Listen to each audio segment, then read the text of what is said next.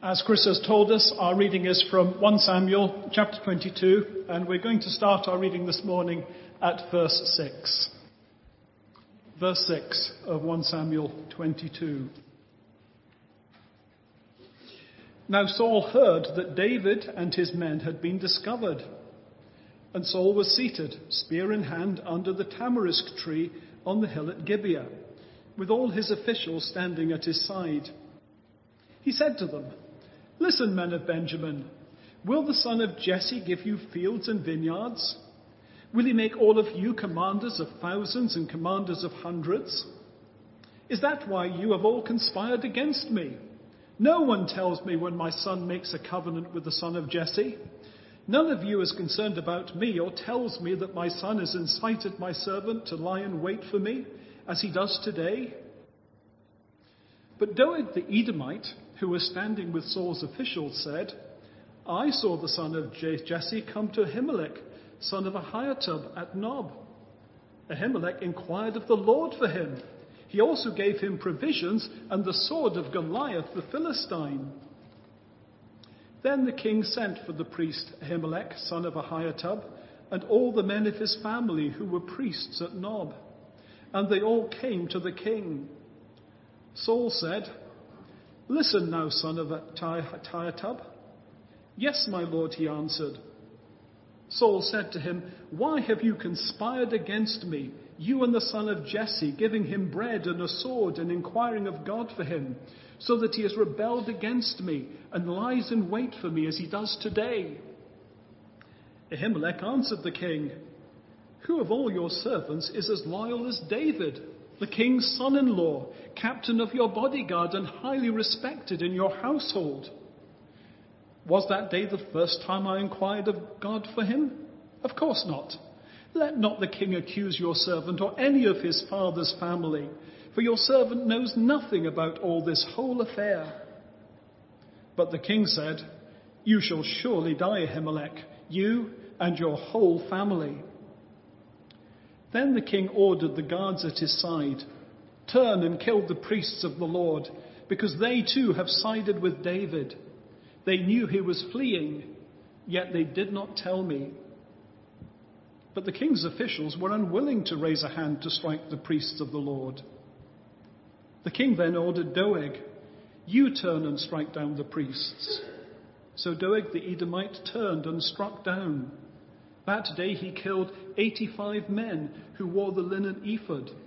He also put to the sword Nob, the town of the priests, with all its men and women, its children and infants, and its cattle, donkeys and sheep. But one son of Ahimelech, son of Ahitub, named Abithar, escaped and fled to join David. He told David that Saul had killed the priests of the Lord. Then David said to Abithar, "That day when Doeg the Edomite was there, I knew that he was sure to tell Saul. I am responsible for the death of your whole family. Stay with me. Don't be afraid. The man who wants to kill you is trying to kill me too. You will be safe with me." And may God bless this reading of his word. Thanks, Chris. I'm going to give that my best shot, but we all need help to understand God's word. So let's ask God to help us now. Let's pray together. So we pray that as we look at this passage, it's a horrendous story, but we believe it's also true, and it is truth. And so we pray you'd help us to understand what you want to say to us through this for Jesus' sake. Amen. Well, this morning we're thinking of the coming king. So it's 1 Samuel 22, verses 6 to 23. And I love general elections.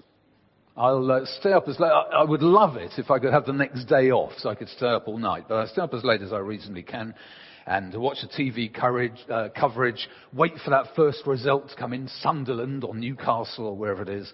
And I love the old swingometer, or it's a bit more complex now, isn't it? And what's his name walking around with all the things going red or blue and so on. And I love the next morning. I love the drama of Downing Street. And I love the idea of the Prime Minister going off to see the Queen and all the rest of it. And it's great fun. So it's sad, isn't it? In one way, there's the Camerons leaving Downing Street, and then here's come on, clickers, here we go. And then and I love seeing things like the new Prime Minister going off to see the Queen and then coming back. There's Theresa and Philip May outside number 10 and so on. The rise and fall of Prime Ministers. And, that rise and fall of Prime Ministers is it's very similar to what's going on here in 1 Samuel chapter 22 for Saul and David. There are more words here about Saul. There are far fewer words about David. But they're both here. And we can see the trajectory of each of them. So you can see the trajectory of David is clearly in an upwards direction. We can see the trajectory of Saul clearly in a downward direction. And we can see the coming king. We can see the coming king in David, the anointed one. The one chosen as God's king, but not yet on the throne. And we can see this trajectory of Saul in this path of, a trajectory of eternal self-destruction. And every time we look at Saul here, he's the king, but we're bound to ask, is that the kind of king we want? Is that the kind of king that I would want to have ruling over me? And the answer is always, when you see Saul, you think, no, it's not. In fact, when I see Saul, I'm thinking, I want the very opposite of Saul. And so this morning, when we look at Saul, and we're meant to think, I don't want a king like that. In fact, I want the very opposite. And the very opposite of Saul is the king that we've got. His name is Jesus. And when you look at Saul here, the Bible is showing us, actually we're meant to see there that Saul is the antithesis of the king we have. He's the antithesis of Jesus. And then when you look at David, we've just got a little flashlight on David here in this passage. But when we look at him, and we're meant to think, actually that's like Jesus, isn't it? He's a kind of like a prototype of our King Jesus. And actually that's the kind of king I would want to have. And so Saul, you look at him in this passage and you think, I want the opposite. Lord, please give me the opposite. And we thank God that he's done just that, the opposite, the antithesis of what Saul is like. And then when we look at David, we see echoes or precursors of King Jesus. And that's good. And so this morning we're thinking of the coming king. We've got two things. First of all, not your king, which is thinking about Saul. And then now your king, thinking about David. And so first main point, not your king. Saul here is failing and falling. He is in an eternally downward trajectory. Want a king like Saul? And of course we don't, and we thank God that our king is the precise opposite. Our King Jesus is the precise opposite of Saul. And one of the key applications for this morning is just simply for us to pray prayers of thankfulness to God for Jesus. So when you get home later on this morning, or maybe this evening, maybe as you lie in bed before you turn the light off tonight, why not read 1 Samuel 22 again? And when you read about Saul, thank God that Jesus is the opposite. And when you read here about David, thank God that David is a pointer, a positive pointer to Jesus, a signpost to Jesus. So we've got here with Saul someone who is clinging to power. He's on the way out, but he's desperately grasping hold and hanging on to power. Look at verse 6. That's what this spear is about. Now Saul heard, I reckon Saul probably slept with it under his pillow. Now Saul heard that David and his men had discovered, and his men had been discovered, and Saul was seated, spear in hand, under a tamarisk tree on the hill of Gibeah, with all his officials standing at his side. The spear is a symbol of a king. He won't let go of it. It is highly symbolic. And just as he is grasping that spear, he always seems to have a spear with him, doesn't he? Well, he hangs on to it. And just as he's grasping that, it seems that symbolic of him doing everything in his power to cling on to this kingship. And then you look at verse 7. Just glance your eyes over verse 7. Listen, men of Benjamin, will the son of Jesse give all of you fields and vineyards? Will he make you? The implication is that I would do this, isn't it? It's a bit like, if he was doing it today, he'd be offering him a knighthood in the New Year's honours, wouldn't he? A knighthood to stay on side. By the way, do you know what all these letters are in the New Year's honours? Someone, I think I heard on the radio once, that the letters after his name, especially the ones that are given to civil servants, senior civil servants, they're given all sorts of obscure New Year's honours, aren't they? Do you know what they stand for? CMG, anyone know what that means? Call me God. Okay? KCMG, kindly call me God. And GCMG, God calls me God. But anyway, back to the point in hand. In today's language, what Saul is offering, that's what Saul is offering under the tamarisk tree on the hill at Gibeah. His authority is broken. He's desperately trying to cling on to it. And his officials, they won't tell him what's going on. Look at verse 8 there. Is that why you have all conspired against me? No one tells me when my son makes a covenant, that's Jonathan, a covenant with the son of Jesse, that's David. It's all falling apart. And in verse 17, if you read on about it, and they won't carry out his orders. So he tells them that, that they've got to take out the priests of Nob and so on, and Ahimelech and the priests of Nob, and they won't do it. Now, compare this with David. And you see, as David, his circumstances are going downwards, but his authority is growing. And compare Saul with Jesus. Saul, who clings on to power, and Jesus, who let go of power as he left heaven to come to earth, to live here and to die for us. The precise opposite of Saul. Saul, the antithesis of King Jesus. The next thing we see about Saul is that he's paranoid. He's paranoid. Saul's spear is not only a sign of authority and power, it's a weapon. And as we've seen, as we've been going through 1 Samuel, twice he's tried to pin David to the wall with his spear. His spear is always there. And you see the paranoia of Saul just kind of oozing out here in 1 Samuel 22, rather like an overripe camembert. That's why he kills Ahimelech and his family, the priests. He's paranoid. And have you noticed, he won't use David's name. He just calls him the son of Jesse. He calls him the son of Jesse in verse 7, and again in verse 8, and again in verse 9, and in verse 13 as well. And it's a common trait, isn't it? When you're afraid of someone, you'll change their name, thinking you will reduce their power. It's also just pointing out that he, Saul, is in the tribe of Benjamin, whereas David, the son of Jesse, comes from the tribe of Judah. He's emphasizing the divisions, divide and rule. But underneath all that, he's just simply paranoid. It's one of the questions for our small groups this week. What was Jesus afraid of? What was Jesus afraid of? Not a hint of the paranoia that you see in Saul here. So third, there's this question of self-pitying. When all is falling apart, the best thing is to resort to self-pity. And this is a royal pity party.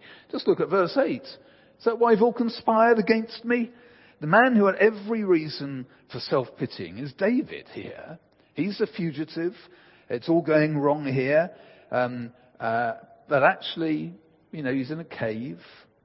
In chapter 22 and verse 1 there, it's all going wrong, but the one who is self-pitying is the one who's actually still the king, and that is Saul. And then notice his violence as well. Look at Saul's violence. The stories of violence shock us, don't they?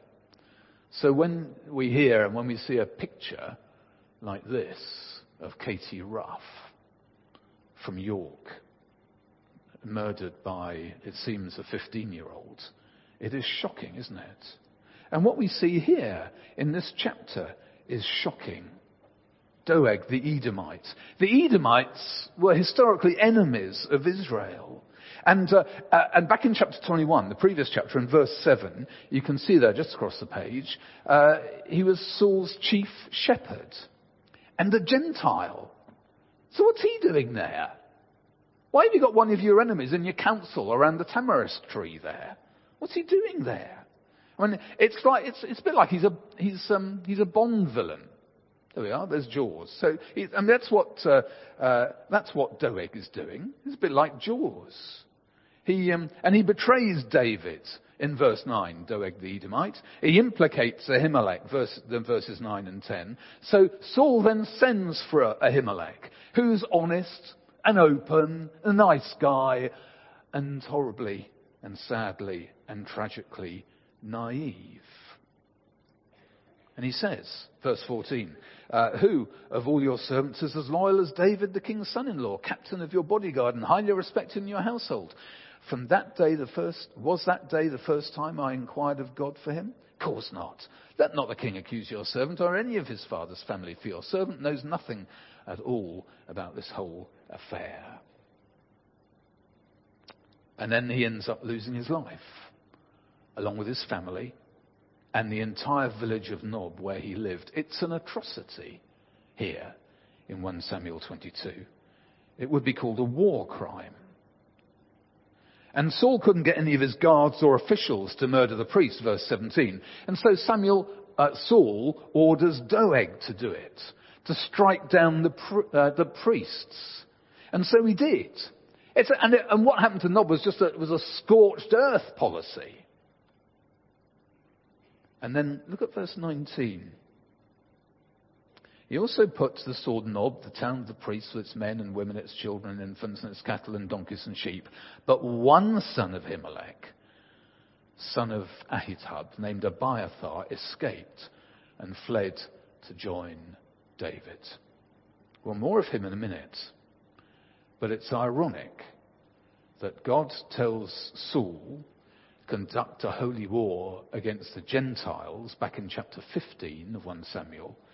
And here, Saul tells the Gentiles to conduct a holy war against God's people, against his own people, against those he is supposed to be ruling. And this is simply and frankly evil. Saul is setting himself up in place of God, opposed to God. He's here murdering God's people. He is as guilty as Doeg was. He's become God's enemy. He's become evil here. The precise opposite of what it means to be the king of Israel. Who wants a king like that? You see, for Saul, it is some trajectory that he's on, isn't it? He's become anti-Christ, the total opposite of Christ, the total opposite of what he should be. Now, we shouldn't be surprised, because there are people like that in the world. There always have been, and until Jesus returns, there always will be. And God's people have always been. This is, in many ways, this is just a small thing, isn't it? In the big picture of world persecution of Christians and so on, and the perpetrators of evil. Today, this week, evil people will be attacking God's people. Today, across the world. Today, Christians will die for their faith. I just went on the Open Doors website on Friday. Each month, they say, this is on average, 322 Christians are killed for their faith. 214 churches and Christian properties are destroyed. 772 forms of violence are committed against Christians. I then went to the Barnabas Fund website. Their headlines included these: bloodbath in southern Kaduna, that's a province in Nigeria. And another one: Buddhist mob destroy rural church in Sri Lanka despite police promise to maintain law and order. And another one: Christian woman stripped and beaten by Muslim mob. Egyptian prosecutors drop case. I had an email. I've been away this last week. I had an email while I was away about a Christian woman who had been raped and then forced to drink acid. atrocities will be carried out against Christians, just so you know. And some of them by people who started out well, like Saul, who's now a destroyer of God's people. He's joined the ranks of Pharaoh and his postnatal care policy in Exodus 1. You know, the babies. He's joined the ranks of Jezebel, who tried to purge the prophets of Israel in 1 Kings 18. He's joined the ranks of Herod in Luke's Gospel. Jesus' birth and his postnatal care policy. But notice too, there's also always a remnant. So Pharaoh's policy, Moses escaped. Herod's policy, Jesus escaped. Saul's policy, Abiathar escaped. Verse 20 here. In fact, the Westminster Confession of Faith says this: nevertheless, there shall always, I'll say this again, nevertheless, there shall be always a church on earth to worship God according to his will. Christians will die. You and I may die for our faith. But there will always be a church on earth until Jesus returns. So let's pray for the persecuted church. Why not sign up to the Barnabas Fund? You go to their website or Release International or whatever, so you can pray. And we can also be confident in the face of evil. We know that Christians will be attacked and persecuted and killed, but there will be a remnant. The church, God's people, will never be wiped out from this earth, because God intends to populate heaven, and he will do that with people like you and me. So, first of all, not your king. Saul is losing it. He's losing everything. He's losing his kingship. He's on that eternally downward trajectory. He's set himself up now as an enemy of God, the anti-God, the anti-Christ, against Christ. And we thank God that we do not have a thing like that. Doesn't it make you just appreciate Jesus even more? Our Lord, he never clung to power. He was never paranoid. He was never self-pitying. He was never violent. He was never evil. Who wants a king like Saul? If you do, you're out of your mind. No, we want the complete opposite, don't we? And in Jesus, our King, praise God, we have the complete opposite. Not your king. Saul is not your king, and our king is not like Saul. So now the second main point, and more briefly, now your king. Well, we just begin to see here, just glance back to verse 1, for instance, that we just begin to see a new kingdom forming with a new king, a new people in verse 1 there, with prophets, verse 5, and with a priest, Abiathar, in verse 23. And it's interesting because you could define the church like that. We have a king, King Jesus. We have people, you and me. We have prophets, those who teach and preach God's word, or do that in small groups as far as we understand and speak God's word to each other. And we have a priest, a high priest, King Jesus. And our King Jesus has lots of parallels with King David. Briefly, here are 4. First, from the margins. He's from the margins. Someone wrote this once: Jesus had been born in a province on the edge of the map that no one had heard of. His genealogy contains various disreputable females who might be considered liabilities in any family. He worked as a jobbing builder where nobody would have dreamt of looking for him. He went to a cross, the place associated with God's curse, not his approval. You just don't expect a king to come from the margins. You expect a king to be born, in our country, in London, in the capital, to live in a palace, to live in comfort, to have popularity, certainly acclaim. And here's David, verse 1, in a cave with a small kingdom, 400 people in verse 2. It's hardly very promising. Jesus came from Nazareth, up north it was. He didn't have a home for 3 years. He was a victim of hatred and prejudice. He had no money. He had no qualifications. His followers were working class lads, some of them with problems. And there are lots of parallels with David, aren't there? Our king is from the margins. And that's not a bad place to come from, actually. It's not a bad place either for us to be involved with. It's a good place for us to go to, for those on the margins, for those less fortunate than us. I think it's really good we have the night shelter in this part of the winter. That's a good thing. But how else could we be involved with the margins? Someone on the margins this week. Could we get involved with one person to help them? Someone on the margins of society. The next thing we see here with our king, we see at peace. He's at peace. David is pointing us to Jesus. Look at verse 22 here. At the end of the verse, or the end of the chapter almost, David said to Abiathar, that day when David the Edomite was here, I knew he would be sure to tell Saul, I'm responsible for the death of your whole family. You can see a disappointment in David. But despite the circumstances of being a fugitive, there's no complaints. He accepts the situation. He's calm and assured. Not the frantic and desperate self-seeking of Saul. What a contrast. And which do you prefer? And which would you like to be like? Who would you rather have as your king? Would you rather have Saul or would you rather have David? Would you rather have one like Saul or have one like David? Well, I can tell you, we don't have one like Saul and we do have one like David in our King Jesus. Very, very much like David. And then third, we have a king, and we see in David one who suffers. What would you expect God's anointed king to be like? Like David. Now, how did David come to the throne? Well, he came to the throne. He's not there yet, but he's heading that way, isn't he? And he came to the throne through years of living on the margins. So did Jesus. David came to the throne through years of ordinariness. So did Jesus. David came to the throne through years of trials and tribulations.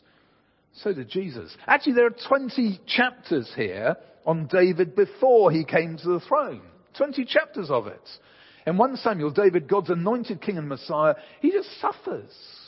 He suffers in 1 Samuel 22. While Saul was commanding this atrocity, David is a fugitive in a cave. God's anointed king suffers. We know. And that's central, isn't it? That is pivotal to our faith. It's the pattern. Jesus suffered. In Mark 8:31, he said this. Mark wrote this. He began to teach them that the Son of Man must suffer many things and be rejected by the elders, the chief priests and the teachers of the law, and that he must be killed and after 3 days rise again. And he did. For us, for you and for me. What kind of king do you want? I want a king who suffered for me. I want a king who gave himself for me, who went through suffering and bearing my sin, and who's now alive forever at the right hand of God the Father. And David points us to that king, our king, King Jesus, the coming king. It's wonderful news. And finally, just very briefly, we have a king who protects. I love verse 23, the last verse. David says to